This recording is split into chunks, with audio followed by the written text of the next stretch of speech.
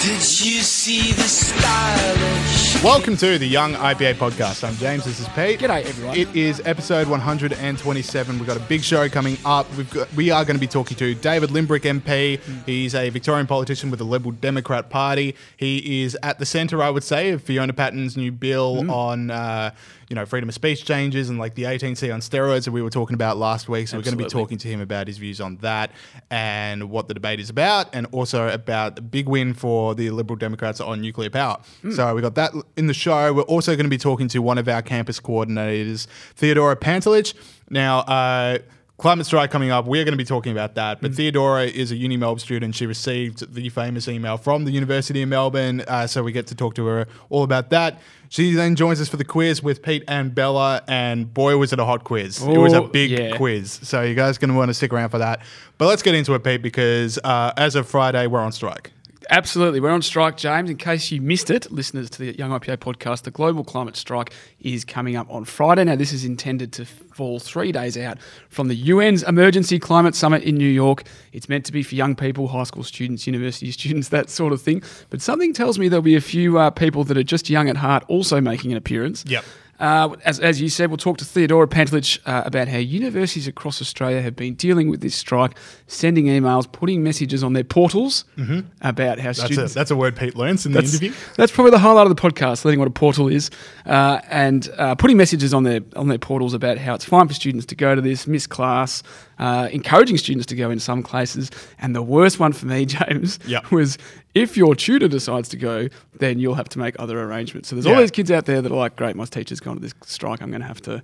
switch shifts at work. It's like, well, I need to come in on 6 a.m. on Thursday instead of Friday because my teacher doesn't want to teach us tomorrow. That's exactly right. Yeah, so, there was a few great ones. I found this one from Charles Sturt University's acting vice-chancellor. So his name's John Gurmov, and he encourages staff and students to attend, saying no one would be penalised for missing class, and the university stance was, quote, consistent with its unwavering commitment to environmental causes. That's good. So, unwavering. No one's going to be penalised. Yeah, miss class, flunk exams, create administrative hassle. Yep. Don't worry, there's no penalty. I'm sure that what a great uni to go to. Yeah, exactly. Any day that you don't want to go in because it's really cold and you've got a 9 a.m. shoot, just say, well, just really worried about climate change. Yeah, exactly right. And I'm sure that applies to the broad spectrum of political issues, not just climate change. Anyway, if students do want to go to class because they want to learn about their future and all that kind of thing, there is an event you can go to. Yeah. Generation Liberty is running a Go to Class event. Jump on Facebook. If you're watching on YouTube, it's just up on the screen now,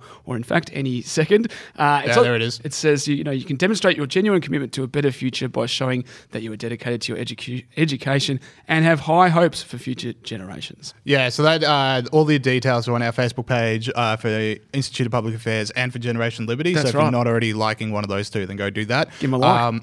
It is like we have approached a different stage of world affairs when the rebellious movement is to go to uni. Things have taken a turn. Things have taken a turn for the worse, I would say. I'd say so. All right, so the other big story we want to talk about. So, the big culture wars debate in Australia was over Ita Buttrose' comments to this 1+1 show. Now, Ita Buttrose, when she was put as chairman of the the chair of the ABC, that was like showing to conservatives, I guess, that it was like, oh, no, we're listening. So that's right. It's now Ita Buttrose. She's there, and it's all going to be great, and everyone's going to have a great time. Yeah, because she's a conservative. And then this all falls down. Basically, if you've just been watching the ABC, you would have seen absolutely no change. And then so Ita Buttrose goes on 1+1, and Jane Hutchie, the host, asks her if there's any truth to the long-standing rumours that Scott Morrison, when Scott Morrison appointed her, said, I think we should have more Andrew Bolts or Miranda Devines at the public broadcaster. Yeah. And so Ita says, I certainly hadn't thought that Andrew Bolt would be a great fit for the ABC. If he applies for a job, we'll consider him like we do everyone else, but it wouldn't be up to me to decide. And then she goes on to say, so there are no job offers out there, Andrew. Andrew, there are no job offers here. No, there's been no discussion about that. Whack. Andrew's never asked for a job, so I don't know why she got very defensive about it. But it's just like...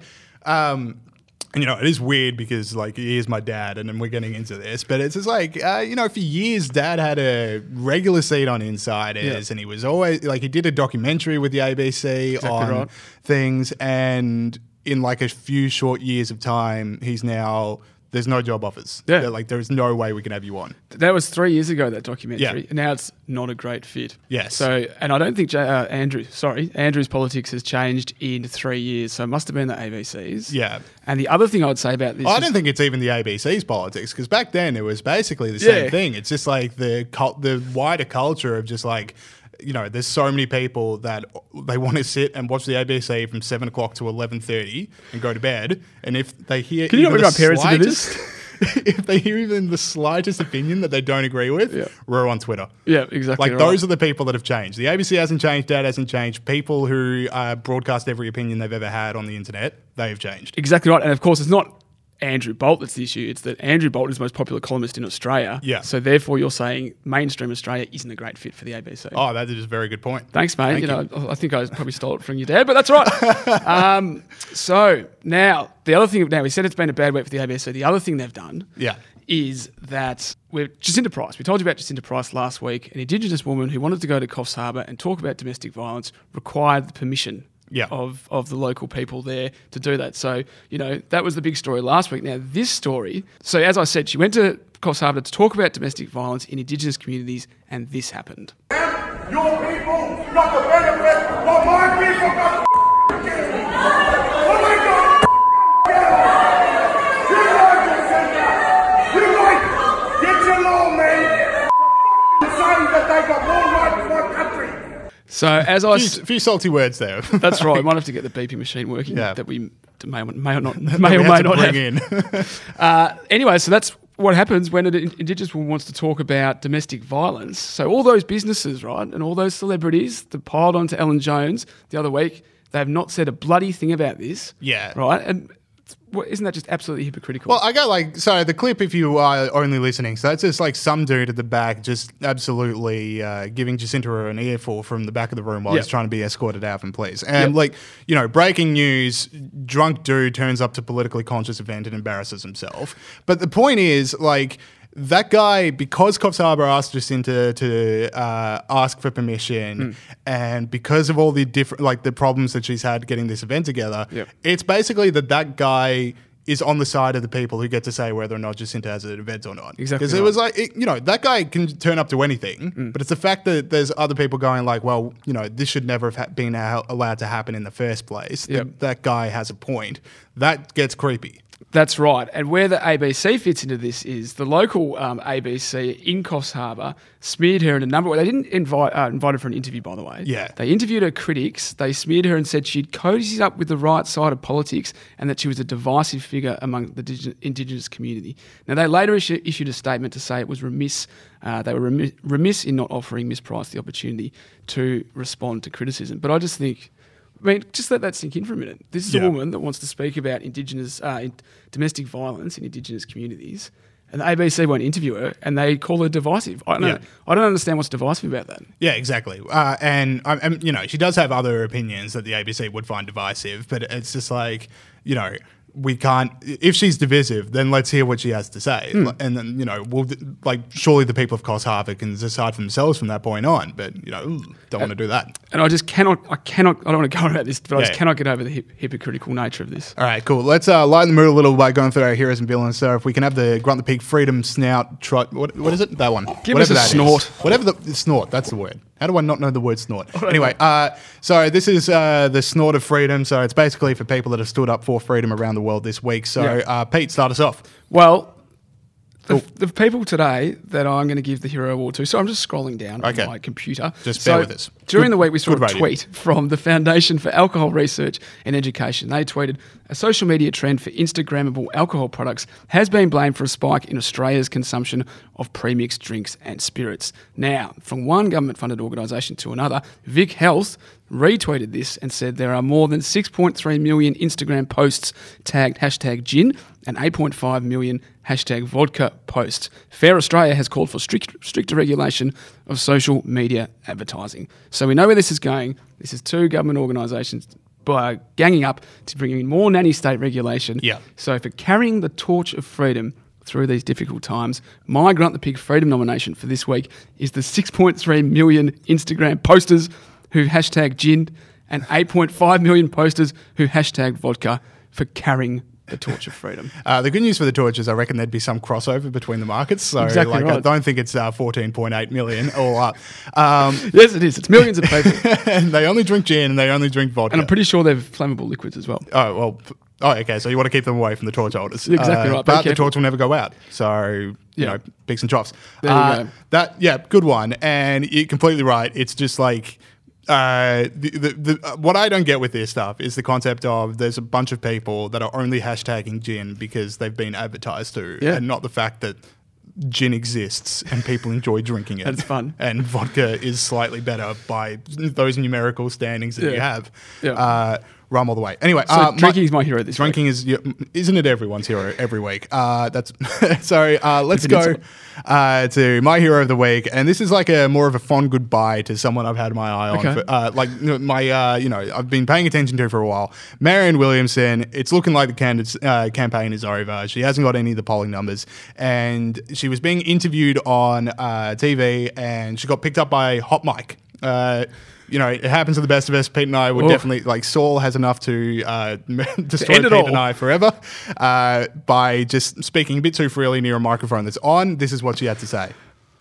You know, I'm such a lefty. I mean, I'm a serious lefty. But I understand why people on the right call them godless. I mean, it's like, I didn't think the left was as mean as the right. They are. Yeah, because Marianne Williamson is someone who gets absolutely pilloried from the left because, she has some pretty funny tweets out there from the past, like the stuff about visualizing angels can stop nuclear radiation, and all the stuff you need to know about modern capitalism can be found from Yertle the Turtle. Like, these are two things that she said. Yeah. And it's funny, but the point is, like, the stuff about, if you can pray and it will affect the outcome of, like, school shootings and stuff, sounds ridiculous, but there are people that believe that. And when they absolutely go at Marianne Williamson, they're going at a whole lot of people that would vote Democrat.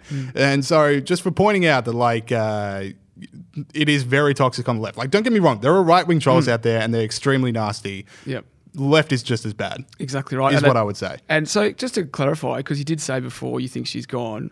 So this is it. You're saying this is our farewell to Marianne. I think so. I've been visualizing angels inflating her poll numbers from day one. It hasn't been working. She hasn't got any of the cutoffs.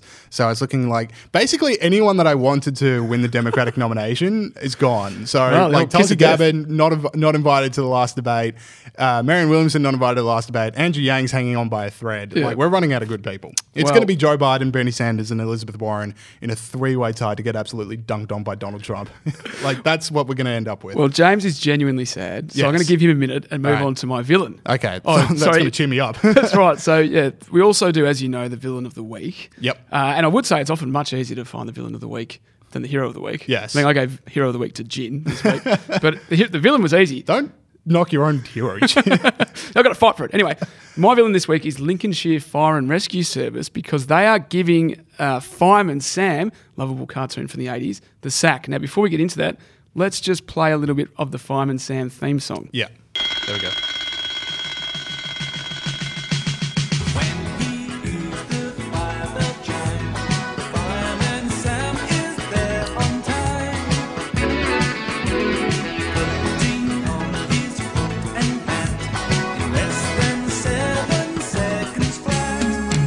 Absolutely terrific. When this story broke, I didn't know who Fireman Sam was. Like, I had no name recognition, but seeing that intro and listening to that music, like, awakened the childhood memory of it. I was like, wait, this is all falling into place. There you go. That's why I did it. Yeah. It's virtually a copy of Everybody... make me in touch with my own childhood. That's right. It's virtually a copy of Everybody Wants to Rule the World, released in 1985. Oh, it is. That's right. I got that off the internet. Anyway, the reason they are the villain this week is because Chief Fire Officer Les Britzman of Lincolnshire Fire and Rescue said, "There's been a lot of research that said that images that young people have about what careers they want to do are formed when they are about 4 or 5. If you are promoting that image, we might be stopping people wanting to apply for the fire service 20 years down the line." So he's saying that women aren't going to be interested in becoming firefighters because Fireman Sam's a fella. Now, to solve this problem, Les has introduced the new mascots, which is a fire extinguisher mascot called Freddie, another one called Filbert, and another one called Penelope.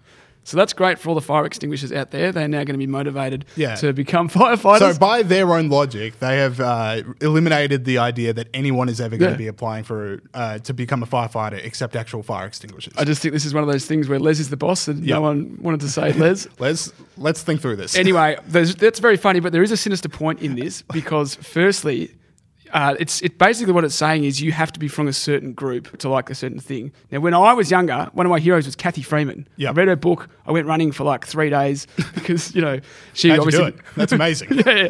So anyway, she was an inspiration for me. And Yep. by this logic, she shouldn't be because she's not, the same group as me. Exactly. What about Steve Smith? Yep. Is he only a hero for white men? These Something are to good think about. points. I'm still just imagining a bunch of fire extinguishers in a fire truck trying to put out a fire with no humans around. fire extinguishers are good at putting out fires. Yeah, but they can't control themselves. Can't they? Have you spoken to Philbert? No, Philbert won't return my calls. All right, my villain of the week is The Guardian over in the UK. So The Guardian were writing about David Cameron. Yep. And one of the criticisms they levied at him, in a wide field of things you can criticise David Cameron for, this is not one of them. So they said he's only ever known privileged pain, which is the pain that he's experienced is lessened because he's always been rich and things have always worked out well for him. Look, I did not know David Cameron lost a child. I didn't know that. So when the Guardian say he's only ever known privileged pain and nothing he's ever experienced can be that bad, you could forget that he's lost a child. The Guardian didn't. They actually write in the thing that even his experience of the NHS, which looked after his severely disabled son, has that of a better functioning system and better funded parts of the system than, say, if he were looking after an old person. So they've actually gone out of their way to include the fact he's lost a son by just saying, but it was privileged pain. He wouldn't have felt it as bad as someone else. How blind are you in your own hatred of a person to not see that other side of things? That's actually amazing. Yeah, That is amazing. it is one of the craziest things I've ever read. Yeah. That is a surefire villain of the week. Exactly All right, that is it for the start of the show. So we'll now go to our interview with David Limbrick and then Theodora. Then we got the quiz, and then we'll see you for the funny stories that we've seen at the very end of the show. Exactly right. Cool. Okay, we now welcome onto the show David Limbrick MP, Victorian politician. Welcome to the show from the Liberal Democratic Party. Hi. All right, so we want to talk to you because Victoria is the centre of the free speech debate right now with Fiona Patten's proposed bill and whether or not Labor are going to join in on that. And you were on the Friday show with Rita Panahi, another friend of the show, last week debating it. So we want to talk about that and a whole lot of things. But first off, what happened with Fiona Patten? Because that was a big libertarian hope when she was the head of the sex party, and it was oh wow, all these things the Overton windows being shifted, and then now she's attached herself to this bill. She used to be cool. Well, I still think she's cool in some ways. David's an asker. Look, I get along fine with Fiona, and I have a lot of respect for a lot of the things that she's done. But this particular bill sort of just came out of nowhere from our point of view, and I was a bit surprised, to be honest. I didn't really see it coming. So, but look, she's done a lot of good work in drug law reform. Obviously, there's a bunch of issues where we don't agree on things, but it's if you're a libertarian, you can agree with everyone on something and you disagree with everyone on something too. So and it just so happens that there's a bunch of issues where there's overlap. But I think this bill was a good test of where the differentiation lies, and we had no choice but to come out hard against this because free speech is our thing, right? We're not going to stand and just let new encroachments. I probably don't even like the term free speech. I think it gets confused a lot. I sort of tend to talk about government controls on speech because people regulate speech all the time, right? Through Twitter and stuff like that. You can ban someone, you can block them, you can kick them out of your group or whatever, and people say, "Oh, that's my free speech." Yeah. But what we're really talking about is government controls on speech, and in the private realm, people can happily control their speech and control who they interact with and things like that. And sometimes that gets out of control. And I think that's what this bill was trying to address. And so, there's been a lot of cases and they're awful, right? So I say up front, I don't like some of these cases, the vilification that's happened. But from my point of view, it's really, does this legislation really help that or not? And obviously I don't think it helps it. I think it makes it worse in lots of ways. So, yeah. I think that's a really important distinction, because often people who talk about they don't want government control of speech, opponents say, oh, you just want people to be able to say whatever they want, no matter how bad it is. It's like, no, it's just that the people who should be deciding what acceptable speech is the community. Yeah, I mean, it's the typical comeback that, someone says, oh, well, what do you want to say that you can't say now, right? And, well, I don't want to say mean things to people, and I don't like it when people say mean things to people, especially when they're, pretty disgusting things about, people's gender or race and things like that. But does government setting these standards actually result in a civil society that's more civilized, right? I don't think so at all. I mean, you could take the ultimate extreme. You say, well, government sets out everything that is and isn't acceptable, and we've seen in history governments have tried that before, and it ends very badly. So, I think if you give people the ability to say what they want, then you can end up with interactions and mechanisms to control those interactions. On the internet, you can do that through. There's lots of mechanisms to do that. You can block people. You can choose not to associate with them. There's lots of different ways that you can do that. And I'm sure you guys probably get lots of hate speech directed at you. I was ready to fill them this morning, actually. Yeah, I'm sure you get lots. My friend sent them to me. So what I was going to say is Fiona Patten's bill seems even a bit scarier than that, because it's not exactly like the government saying this word and this word. It's up to a judge's interpretation of what's been said, and the judge is just one person. Well, it's the way it would work is it's through. So the threshold being set through this bill is, and through the existing Racial and Religious Tolerance Act, is through incitement of vilification or incitement of severe ridicule. Now, the current test is there needs to be some sort of intent of incitement, right? Under this new proposal, that test is removed, and it's the result of incitement. So whether incitement actually happened, irrespective of whether you intended to incite severe ridicule or not.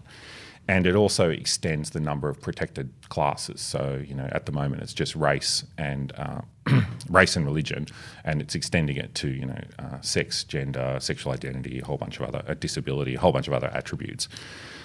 Now, the problem with this that I see, which I think is a really big problem, is that because intent isn't tested, you end up with this situation where someone makes a comment which, may be gendered or whatever on Twitter, right? And the way that Twitter and all these platforms work is people pile in. So if there's a pile in where people start ridiculing someone based on an original comment, then I think it's quite arguably true that the outcome of that was that severe ridicule was incited. And so the way it would work is they would go to VCAT, so it wouldn't be a judge initially, it'd go through VCAT. The bill also gives new powers to VCAT to produce documents. So they, again on Twitter and these platforms, you don't often know who the actual person is, right? It's just some pseudonym. Mm-hmm. And so they would force the platforms somehow to hand over the documents, and then I suppose they figure out whether they're actually under this jurisdiction, whether they can even do anything about it. And so, there's a whole bunch of things. So I think lowering the bar, extending the protected classes, and the production of documents, these are all clear extensions of government power into the speech realm, and that's why we opposed it.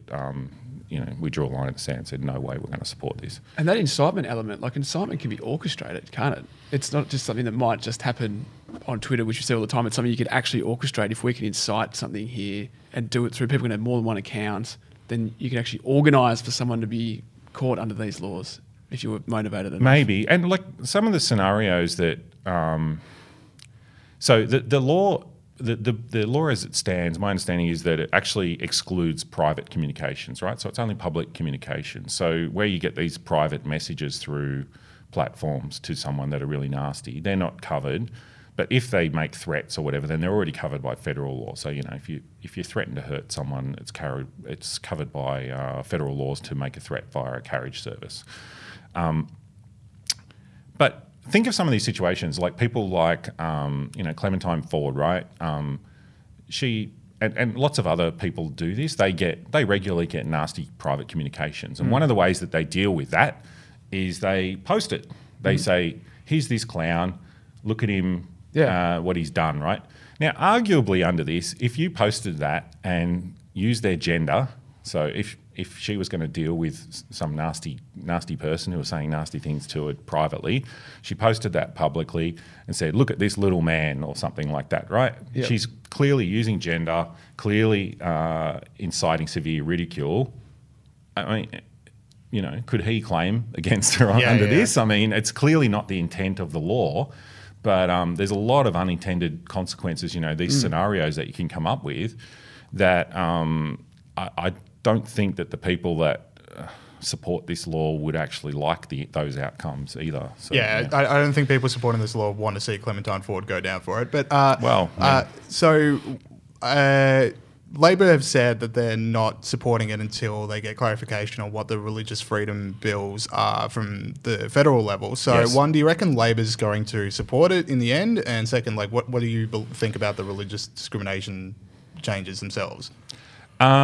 So there's a few things. So one of the things that Labor did do that is good is in the reference to the committee, they said it should look at the interactions between state law and federal law, and it should also look at, you know, the existing the changes that the federal government's looking at the moment. So, I mean, arguably it's not even the sort of thing that should be done at a state level. Like, I mean, I don't know, if someone from Queensland said something nasty to you in Victoria, I mean, how's this really going to work? Are they going to drag them down to Victoria to sit before VCAT? I mean, I don't know. I just don't see how it works in practice. And if you look at the history of the way the laws are now, there's only been a very, very small number of cases, and I think there's only been one that's actually gone through. Now, Fiona was saying, well, you know, that sort of proves it's working, and I'm like, well, you know, I don't think we've got rid of racism and religious intolerance, so you know, I'd argue it wouldn't be working. And if the whole point of this is deterrent, people need to know about it, right? I mean, you talk to the man on the street, do they actually even know this sort of law exists? I mean, I doubt it. And the cases that were stated as justification for this, you know, would those people who initiated those, you know, nasty comments and stuff, would they have known about the law and said, "Oh, gee, I better not make that comment now because of this law's in place and I might get dragged before VCAT"? And you know, no, I don't think so. Like, I'm pretty doubtful of that. And even the practicality, even if you accept that it's a good thing that these people should get into trouble, once they get before VCAT, what's going to happen, right? They're not going to have money for a start, so they're going to crowdfund it. That's how it works. They're going to go to the newspapers for more publicity, and you're going to end up with this great big culture war situation, right? So you're going to get, you know, the Herald Sun and the Australian going to be supporting this new victim who's been, you know, having their free speech impinged, and then on the other side you're going to have all these people cheerleading for whoever the defendant, or whoever the complainant is. And then it goes through all the motions, and then in the end they get a fine, and then they crowdfund the fine as well, and the person who's the defendant in it probably becomes some minor celebrity. Yeah. You know, that's it. That's if the case actually succeeds. If the case fails, then the whole thing's a farce. I mean, you know, well, that was the thing with Israel Folau, was that if Rugby Australia just did nothing about it, no one would have seen it. But because they fired him, like literally every person in Australia knows what Israel Folau wrote. I'd never heard of him before. I mean, you know, I don't follow rugby, and I didn't know anything about it until all this blew up. And yeah, I mean, it's a good example really of what really happens in these cases. You know, does this improve the way that people act towards each other? I think it's made it worse. So I don't buy it. Well, great stuff on leading the charge on that, David. You've been the main person in charge of that, and the LDP in general. Another win for the Liberal Democrats last week was the inquiry into nuclear exploration. Why don't you tell us about that and what that means for energy in Victoria? Yeah, so a few months ago, it was actually a few months ago that we got it up. So we put together I put forward a motion for an inquiry into nuclear prohibition. So for those listeners who aren't aware, Victoria has its own special laws prohibiting nuclear activities in Victoria. So there's federal restrictions, there's also lots of state restrictions. And in Victoria, you're not allowed to do exploration, mining, anything to do with the nuclear fuel cycle. Does someone want to tell the people in the level below us that there's no mining? Yeah. Well, noise is coming through. Yeah, so it's totally outlawed, except for certain situations like nuclear medicine. So, but in that case, we lean on Sydney and the Lucas Heights reactor. But actually, there's a big nuclear medicine industry in Victoria. So, Peter Mack and a few of these other institutes are doing wonderful work with nuclear medicine for diagnostics and curing cancer and all these sorts of things. But so my idea was that it's time we looked at these laws. They were instituted back in the middle of the Cold War in 1983. At the time, there was no real prospect of going forward in the short term with any sort of nuclear industry in Victoria, right? So it was pretty cheap for the government of the day. It was under the Kane government. It was pretty cheap for them to do, right? No jobs are going to be lost. It's not going to affect anything. No one was really talking about things like climate change and clean energy and all that sort of stuff back then. And we had tons and tons and tons of brown coal, right? So it was a really cheap win. They went to the election saying, we're going to prohibit nuclear technology. And so they did it. And there was resistance at the time.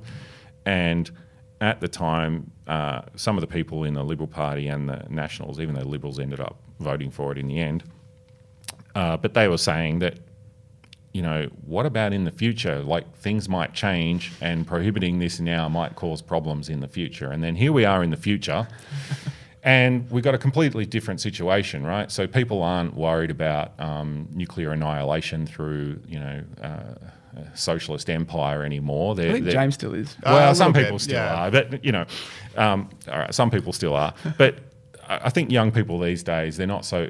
People my age, we grew up in the Cold War, and there was a very real worry that there was going to be this nuclear war, right? And people were very worried about that. But now they've got a new worry. The new worry is climate change. They're worried that the atmosphere is going to get too hot and all that. So the climate's changed there, right? Good one, David. Like that. Just mark that one down. Yeah. Yeah. So one of the lines I was using is the climate's changed on nuclear. But anyway. But then there's other things that have changed too. The technology's changed a lot, right?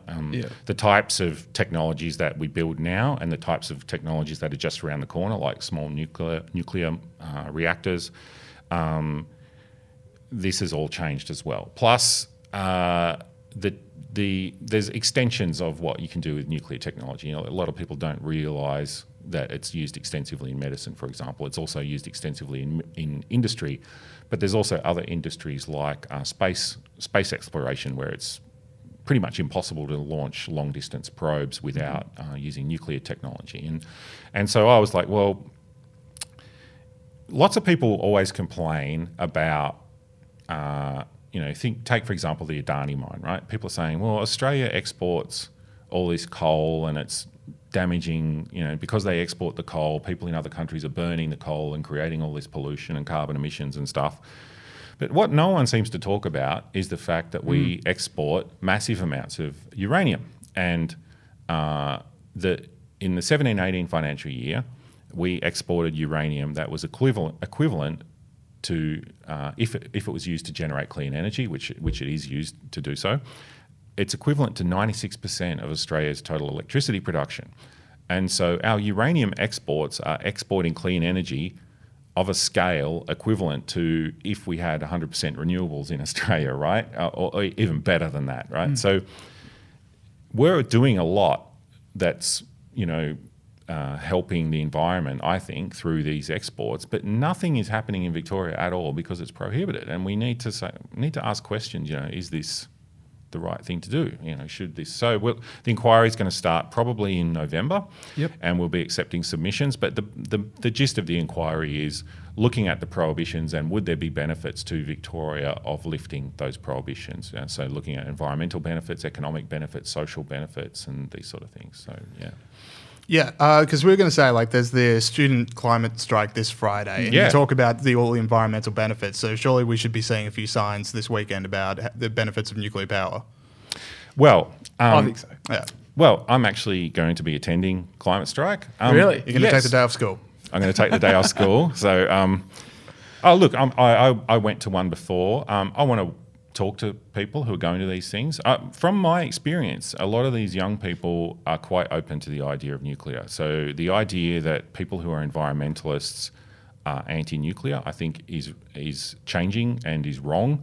In fact, the environmental movement globally is sort of splitting, and I think, if you talk to people who are looking at this, they'll say, splitting into two parts, right? You've got what they call the dark green environmentalism and the sort of eco-modernism. And the dark green environmentalism is like, the ones that you would typically associate with this, right? So, the end of the world is coming. We need total economic and social reorganisation, basically state control of everything to do with energy, and humanity needs to pay its penance or we're all going to die, sort of thing, right? And that's where that's coming from. And the eco-modernist is, and I'd probably put myself in this camp, there's problems, right?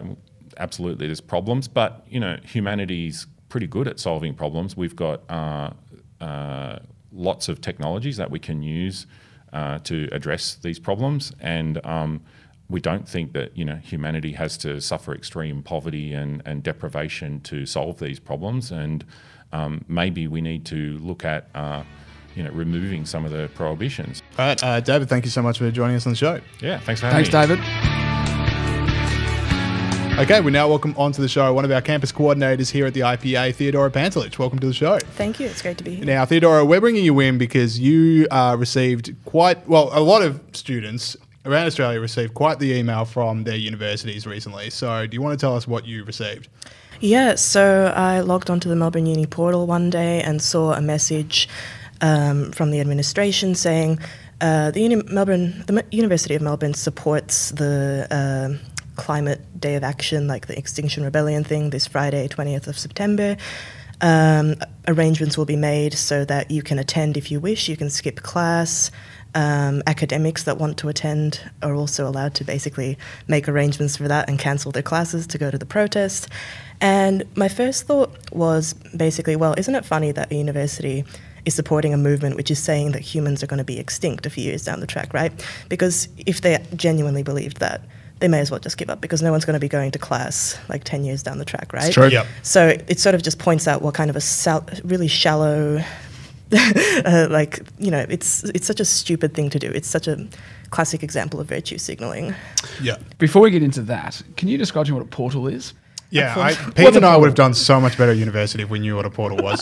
So the portal is a magical place. You log in with a username and a password, and all the information you need to succeed is on the portal. There you go. Yeah. So the university, they were literally saying, like, they will encourage students and encourage teachers to make changes for students that are going to the protest. Not just like if you want to go, fine, but that's at your own peril and you need to figure out what you're doing. Yeah. It is like, look, what can we do?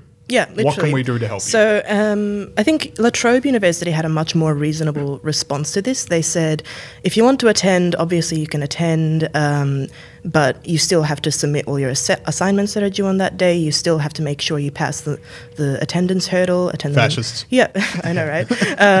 But bloody fascists. Imagine having to go to class. What a concept. But Melbourne Uni is just like, no, the academics can go, the students can go, and we fully support what the Extinction Rebellion movement is trying to do. Right, because this email has set off quite the discussion among all of our campus coordinators across Australia. Now, is the University of Melbourne, is their response the worst of them all, or is there like an even worse one? I think most of the unis have been pretty similar. The academics at a lot of these unis are already really invested in this really alarmist environmentalist cause anyway. So like the day-to-day lectures and shoots at these unis are already full of this kind of stuff. So it's not really a new concept, I think, at a lot of these unis. So this sort of demonstrates that this is a bias problem at universities, because I can't imagine there being special arrangements being made for students who want to not go to class to go to like a nuclear rally or something. Yeah, exactly. It does raise a question. A student certainly wouldn't be given permission to attend a nuclear rally and skip class because of that. And I think, there is a very serious problem at universities right now in the administration and the actual academia itself, as well as among the students. Because, if you're at uni, you're young, idealistic, you have a revolutionary phase. I mean, I didn't, but That's coming. Theodora missed a revolutionary I phase. did. I skipped that. I mean, looking at you, Pete, I'm sure you voted Greens. I did. Once I upon a definitely time. voted Greens. Yeah. See, I in the told you. 70s when I was 18. There you go. Or you're making those jokes now. Yeah, we're making- Okay, so what? How did this go down with students? Because definitely the campus coordinators, they were having a big old laugh on the Slack channels. But how did it go down with students through uni? Are they going wow, can't believe our uni's taking such a role? Or is it how come they get to skip class and I don't? I think, well, obviously there is that very loud sort of radicalized minority on campus, which is isn't the uni being amazing and standing up for climate action and whatever? But for most students, it's just really inconvenient that they're now going to have to attend alternative classes because their tutor might want to attend the rally. A lot. Yeah, I did think that. That's so bad. Yeah. So I got to switch shifts down to wherever I'm working. Yeah, literally. It's only going to inconvenience the majority of students who actually, kind of care about the results, kind of care about uni, are actually there for the right reasons. Most students aren't activists. They don't really care about the Extinction Rebellion stuff, and they just want to, get on with their work. To what extent do you guys get bombarded with climate change stuff at uni? Because I feel like it's a lot. There's a lot, for sure. Basically every discipline. I know as an art student, I see it all the time in history classes. For example, I had this, I did a subject last semester on British history from 1600 to 1800. The lecturer in that talked to us about the Extinction Rebellion protest, said it's fantastic stuff, and he was like, the women in this class, I would recommend that you don't have children because of climate change, because of because of overpopulation, because of climate change. And I'm just sitting there being like, is a man just telling me what to do with my body? Isn't this a classic? No, it's cool. He's left it. It's fine. Yeah. He's doing it for the right reasons. Yeah. And then I did another subject this semester, which I dropped for obvious reasons. There was going to be a series of lectures. The first one was going to be called, I have it written down, so Climate Change, Is Capitalism the Problem? And the second one was going to be Climate Change, Is Eco-Socialism the Answer? Oh, were they? Did you make it that far? I didn't make it that far. I saw that and I was like, well, I'm going to drop out of this before I What have was to the sit through subject? that. It was a subject, it was sort of a generic breadth subject, multidisciplinary stuff. Right. It's rough. Yeah. So I had power for my multidisciplinary one. Power. Which was literally by week 3, it was this hour-long lecture about how you behave differently at work than you do with your friends. I'm like, someone got paid for this. Yeah. That was a research report. Power's a pretty notorious one. There's a lecturer in Power he always starts out the semester saying, if I don't make 90% of you communists by the end of this, I'm not doing my job right. Really? That's a story I've heard. I did Reason, the reasonable option rather than Power. Yeah. Yeah. Oh, trust me, I got regrets. I didn't realise you meant to behave differently at work. Yeah. That would have been good to do power. All right, sweet. Last thing we got, unless you had any more on No, this that's one. all I had. All right, so last thing we got, we saw over the weekend a Instagram page or a Facebook page, Brown Cardigan got banned. Now, apparently they're back on. Now, first off, what is Brown Cardigan? And second, what's been the reaction there? Brown Cardigan is this very Aussie-themed meme page. I don't get a lot of the humour on it. Yep. I'm not gonna lie. All right, well, Pete, maybe you can unpack it. No, it's pretty funny. There was this one thing where a guy just wedges a pint of, I don't know, a beer glass into his mouth and just skulls it. I didn't understand it, but I could appreciate it. Yeah. But apparently, it's an athletic feat. Yeah, I'm sure it is. So is it just drunk people doing things, but Australian version? Drunk and other stuff. Right. Okay. So and then drunk people doing things has a few offshoots as well into more illicit substances. But so is that the idea? Oh, yeah, sorry. Yeah, I thought you were talking to Theodora. Yeah, no, that is a quest for the panel. that is the idea. So it gets banned because it's depicting equals glorifying. Well, they don't really know why it got banned. Right. But they've got put back on, then they got banned again, then they got put back on. Okay. But the thing which got them banned was this person sculling a froth. Right. Which it's never happened. It would never happen again unless we'd had a video of it. Literally prime ministers have done that. I found it pretty funny. It's not edgy content. No. It's sort of edgy, but it's just Yeah. why stop people having fun? Exactly. Imagine that page getting banned in the Bob Hawke prime ministership. You'd be a bum. Yeah, exactly. Now we've got a pint of beer for Theodora to scull. Oh, really? Just kidding, Theodora. We'd never do that to you. It's irresponsible. Yeah, well, we could have gone famous on Brown Cardigan. But yeah, so like, is that the kind of thing that gets through to people who are young, where these pages get banned and it's like this natty state, we don't want that sort of stuff on? Do people go like, well, I'll make the choice of whether or not I want to pursue a life in Brown Cardigan sponsored content. That's up to me. Yeah, absolutely. I think this whole shadow banning thing, reporting online content for trivial reasons, like because it's triggering or inappropriate or whatever, it kind of does annoy a lot of younger people because everyone has their own sense of humor. Everyone wants to see different content online. You can't really over-regulate what happens on the internet because people are going to do what they want to do. Yeah. There will always be videos of people downing beers on the internet. Exactly. And if you're going to start removing content off the internet, don't start with harmless, weird Aussie memes. There's a lot worse on the internet that you could be looking at fixing. I have no idea what you're talking about. All right, so Theodora, you're sticking around for the quiz, which we're going to have a brief break of like 5 seconds on the show, and then we'll be back with the quiz. Okay, welcome back to another round of Hey, What Did We Miss? The IPA's weekly quiz. We've got 3 contestants with us today. Yep. We've got Dr. Bella Debrera, 3-time defending champion? Yes. This will be her 4th This will be her 4th time. Oh, Pete's already conceding that this is going to be her 4th time. If she wins, this will be her 4th. She's not going to. And Theodora, we just had you on for an interview coming back for the quiz. And, of course, our beloved Peter Gregory, co-host, man extraordinaire. Wow. This will be the week. You've been reading my blog, James. That is my line. Well, thank you. I guess it's mine now. All right. So, Theodora, this is your first time on the quiz. So, just in case, I know you've listened to the quiz, and just in case anyone out there needs a refresher on the rules. So 1 point for each correct answer, 1 point against for any incorrect answer. I just realised I forgot a pen, and I'm going to have to do this all mentally again. Does anyone have a pen? Do it on your phone. Do it on my phone? That's going to not work. All right. Okay. I can do this mentally. Okay. And if there's a brief break while I go get a pen, we'll just see. And what do you know, through the magic of editing, a pen has appeared in my hand. So I officially never made a mistake, and we can start the quiz as usual. So, buzzers. So buzzers is going to be your first name. So Bella. And Pete.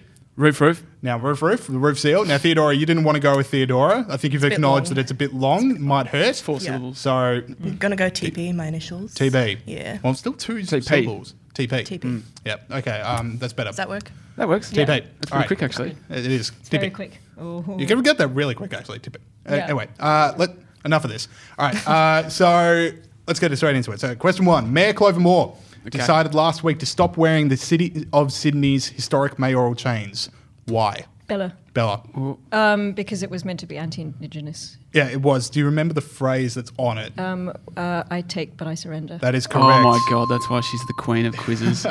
Yeah, sorry. It was this whole thing, like she says, it's about Indigenous culture. And then we had Zach Gorman, one of our staff members in here, say actually even cursory look at the City of Sydney's own website would show you what the actual meaning was. A 15-second quiz. 15-second look. 15-second look.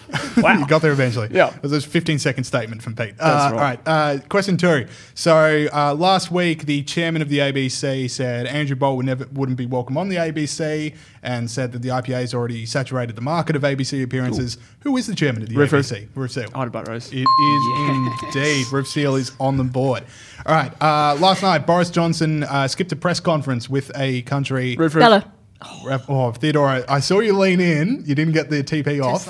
Luxembourg Is correct. On, this is it. This could be it. All the fans looking at each other going, is this it? Is he going to stuff it up again? It's just a murmur. It's just a slow murmur it's building. Yeah. So, yeah, it was like, if anyone didn't see it, there's a hilarious press conference where it's just the president of Luxembourg next to an empty podium because Boris Johnson ran off. All right, so Gladys Liu, all over the news right now, whether or not she has links to other countries. What seat does she represent? TP. Oh. TP. Chisholm. I knew that. I used to live in Chisholm. Well, there you go. I should have said it. There would have been a few questions I had after that. I was going to, if you guys didn't know it, I was going to go, it starts with a C-H-I. It ends with a O-L-M. Who knows? All right. Which famous journalist and author's new book just out is called Talking to Strangers? Oh, very famous guy. That's a good one. It is a good question. I was pretty proud of myself, I'm not going to lie. Talking to strangers. Now, this is the part where I encourage people to think out loud. Did you say journalist and... It's hard enough to journalist, author. I was reading about this. Like social researcher.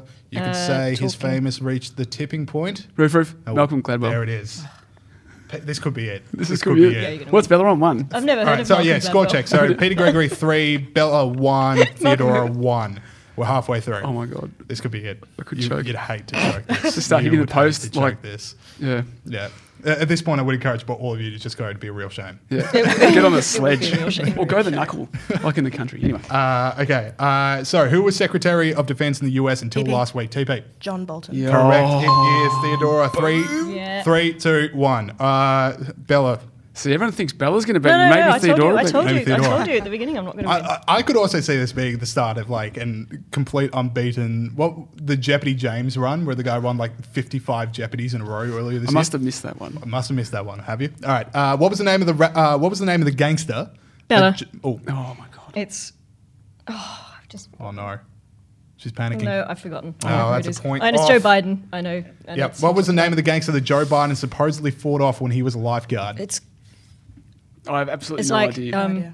it's 2 words. It's like is? Like a first cuppy name. Like ping first or name. something. Oh, It's you're close. You had It's the like initials. It's CP. Corn Pop. Corn Pop. Corn Pop is the stupidest name. Like, What's a corn pop? What? It's a very It's a scary. very Gangster scary man. that he Yeah. met at the pool. So is Bella back to 0 now? Bella is Yeah. back to 0. so my I think it's, well, you never know who's going to get the Who Am I. That's right. All right. Now, it is final season for both the AFL and the NRL. I feel an sports AFL questions. question. Here we go. I feel an So- AFL question would be too easy for Pete. So name no. 2 teams still in the hunt for the NRL championship. Roof. Melbourne Storm and Canberra Raiders. I wrote down Raiders. I'm assuming they're from Canberra. I They are, absolutely yeah. have no idea. The only reason I know that is because it's on the telly before the footy on Saturday night, and I was like, "Can you change it over to the football, please?" This is Melbourne. Anyway, All right. Okay. So last question before we get into the Who Am I. Yep. After a heated office-wide dispute, how do you spell the word okay? TP. TP. oh well, this is ridiculous. Capital O and K. Thank you very That's- much. I mean, the people playing at home are like, "That is not That the is answer." not- All right. What would your answer be? OKAY, That's like That's any just other wrong. literate I'm Australian. sorry. Correct point off. Facts for don't Pete. care about your feelings. Got own the facts and logic there, Pete. TP just hits me with a bit of shade. All right. Sorry, coming into it. So Bella on 0. If you want to win, you're going to have to get the Who Am I on 5 points. You could. Bella's on 4. Pete's on 4. It's hard to tell the difference. Yeah. 2 very leading academic minds in my presence. And then Theodora on 3, the new challenger, the new voice. All right. So who am I? I will be celebrating my 62nd birthday on Saturday. Oh, it could be anyone. Could only, again, again That's with what the we other always thing, say. but it can't be anyone. It can could be only anyone. people celebrating could their be anyone. 62nd birthday on Saturday. That's That true. is a very select group of people. So Bella's clearly got to have a swing at this. All right, Bella, you got to have a swing at this. Why would I know whose birthday it is on You Saturday? just have a Just swing. think of a middle-aged Just person. Think of someone who's 62. And It's you your could- only chance to you defend could your win the title. lot. There's no points off. That's famous. There are points off. No, I don't want to go. I don't want to go into the negatives. That's true. Didn't we had a few consternating looks from an Evan Warren last week. All right, sorry, Bella. Unfortunately, your championship run has come to an end. Wow. But you can tie it actually if you get it on. Yeah, I don't know. I first don't know who's turning 4 62. points. I first entered Parliament in 1998. Oh, that's a good I never question. know these people in Australia. 1998. Can you? Yeah, I don't know. Again, the thinking out loud. It's just so important to an Yeah, no, audio-based sorry. quiz. If it's Australian What about politics, thinking can't be music? out. I wasn't No. even born in 1998. Really? Yeah. Are you Who's that young? 62? I am so young. Is it? I No, still no, that's maintain, okay. Theodora, you are going to know who this is. Okay. All right. Thanks. So, okay, so no one's taken for 4 points. No. 62. No. Entered Parliament in 1998. All right, 3 points. I once absolutely lost it at a stewardess on a flight because I didn't get my meal. Roof. Roof. Oh, you'd hate to get a point off of this. Oh, come on. Kevin Rudd. Oh, it's good. Right. I knew it was Kevin Rudd, but I was like, oh no, it's not Kevin We should be playing like your celebratory walk-on song right Yeah. now over there. Which one would it be? Gotta be Don't Look Back in Anger. Don't look back in anger. Yeah. You know, I'd like to thank It's all the gotta be- sponsors that work so hard, all the boys. All right, brilliant. I'm gonna shake what your hand. what a moment for the podcast as Yeah, Peter Gregory thank takes you. out his first championship. Thank God I don't have to come back next week. Stop saying that. The first of many. Stop saying that. Bella's Tuesdays have really opened up. You could have ended it a lot earlier, Bella. Come on. She tried. All right. Okay. That's it for the quiz. We'll go to the rest of the show. Congratulations, Pete. The quiz champion of the world. This is a big day for you. Well, I got to say, it took a lot of hard work, but we got there in the end. Yeah, how do you feel? Like Elated. Elated? Euphoric.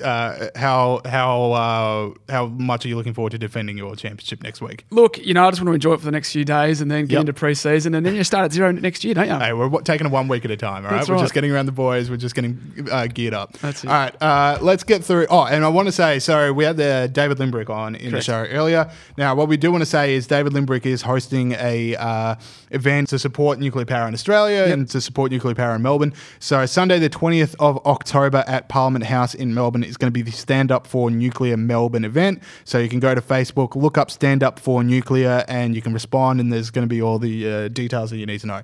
Should be good.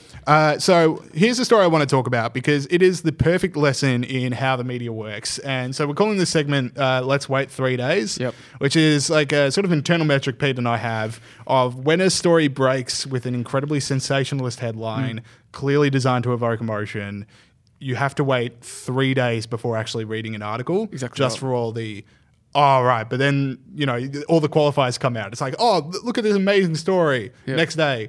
Okay, so just trick it back a little bit because actually this happened. And then the second day is like, well, we had another look at it and really the picture is this. And by the third day, it's like, we shouldn't have done that. Yep. So the number one. We do this stuff every week. Took us 2 years to think of a title. So here's one. So a story broke last week that the North Carolina Republicans, they couldn't get something through the North Carolina House. So they waited until 9/11 when all of the Democrats were at a memorial for 9/11, obviously, to put something up. There's no one around to vote no and it gets through. Yep. And the Washington Post runs with it. GQ runs with it. All these other places run with it. The whole world's like, how could this be? And then you just wait 3 days because eventually it turns out that it was only one of the Democrats actually at a 9/11 service and the rest of them were not anywhere. Yeah. Doing stuff. Yeah, it wasn't like this scheming Republicans using using a day of mourning. It was just like there was a complete confusion as to when the bill was. It happened to fall on 9/11. No one told anyone and the bill just went through because the Democrats weren't around because no one told them to be there. Yep. Which is the whip's job. Sorry? Which is the whip's job. Yeah, which is the whip's job. And Pete loves, Pete loves to know what the whip is doing at all times. Exactly. My favourite guy was the guy who was running. Oh, how good was that? Yeah. I was going to say that to you. So that's Representative Graham Martin who was running and he sent a screenshot of the 5-mile route his phone logged to the journalist to prove that he was running. Sick flex, dude. Yeah. You could just say I'm running. You That's don't need to be 8Ks. like, look how much I run. Yeah, exactly. I was running. Did I tell you I was running? I like to fit. 5 miles. Yeah.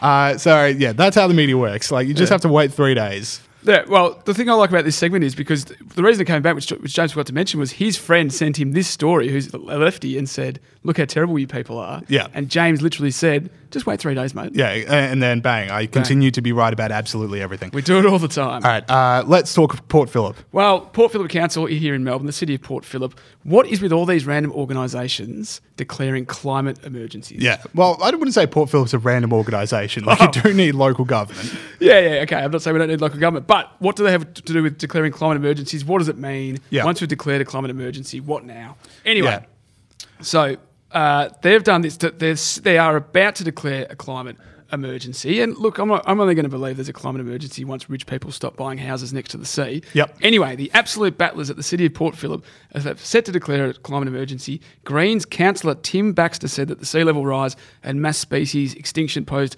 serious risks to local residents and should be treated as an emergency, but not just local residents, James, because Baxter also said that people in Bangladesh are at threat from climate change and we need to declare an emergency on their behalf. Yeah. Now, sorry, can we just pause there for a second? Because that is my favourite part. It's like, not only is it like, they're saying the Port Phillip Council in Melbourne is not saying that Melbourne is under a climate emergency per se. They are saying Bangladesh is under a climate emergency. That's right. And Egypt and Vietnam. That's right. Like, I'm sure those countries are thinking, finally, Melbourne has weighed in on this. City of Port Phillip, to be specific. City of Port Phillip has weighed in on this. We can finally get some things going. Exactly right. And the councillor, the good councillor must have forgotten to listen to the IPA podcast that week where we featured the story about Bangladesh, where the Bangladesh government themselves requested Australia to produce more coal to export to them. So don't worry, Mr. Baxter. The bangers are happy. They've got it covered. You just concentrate on Port Phillip. Yeah, I also like the idea that if there's a climate emergency, there should be like martial law. Like, we'll suspend democracy, we'll do anything. No one has any property rights. We need to figure out the climate emergency. that is the theory about what's coming. Yeah, well, true. All right. Last story I want to get through, and this is my favourite story, potentially of the year. Okay. Maybe even the decade. But anyway, Joe Biden, Democratic frontrunner, the person who's not Marianne Williamson, as I will now henceforth talk to him about. A video's come out of him giving a speech, I think it's like 2 years ago. And look, I don't want to set it up any more than this, but anyway, he's talking about how when he was a lifeguard at a local pool at the place he was making a speech at, in Delaware, he ran into a gangster. Corn Pop was a bad dude, and he ran a bunch of bad boys. And I did, and back in those days, to show how things have changed, one of the things you had to use, if you used pomade in your hair, you had to wear a bathing cap.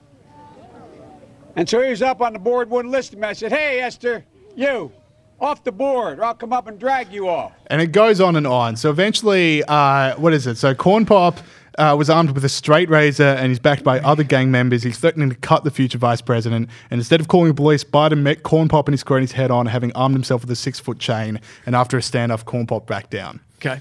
Now, Pete, on a scale, just tell me through your initial thoughts. Did this happen? James, I think we're going to have different views on this because I 100% believe this happened. Really? Yep. You reckon there is a guy running around Delaware with a gang called the Romans and he goes by Corn Pop? Well, maybe in the 70s. Joe Biden is a colourful character. Yep. And he's, say what you want about him, but I feel like he's lived a life. Yep. And this is completely in keeping with what I think he might have got up to in the 70s. Look, okay, so that's not wrong. That Joe Biden's a colourful figure. Yep. But I just don't see a gangster. All right, so let's put it this way. You've been to a public pool recently? Oh, in summer. Enough that you'd be able to know what's in a public pool? Yeah. How much 6-foot chains do you remember seeing? Oh, there's chains there. You remember seeing a 6-foot chain? Well, that chain was given to him by a mechanic or something, wasn't it? Look, I just don't. So why is a mechanic with a 6-foot chain hanging around a public pool and he's not standing up to Corn Pop? Well, there is no way any of this happened. This is exactly when you get into a lie and you realize they'll see through this lie if I don't hit them with some specifics. Yeah. And the specifics are good. The chain, Corn Pop, cronies, stuff like that. The pomade. A lot of words are getting mentioned here, but once you say that a self-respecting bad guy would go around calling himself Corn Pop, no matter what specific you hit him with after that, everyone's going to be like, no, I don't see it, Corn Pop. I don't see that. Well, I'm sorry, James. I can't agree with you, mate. I think this is right up Joe's alley. There is no way this happened, is what I'm saying. All right, that is it for the show this week. Thank you to David Limbrick and Theodora Pantelich. Congratulations again to Pete, winner of the quiz. Very happy.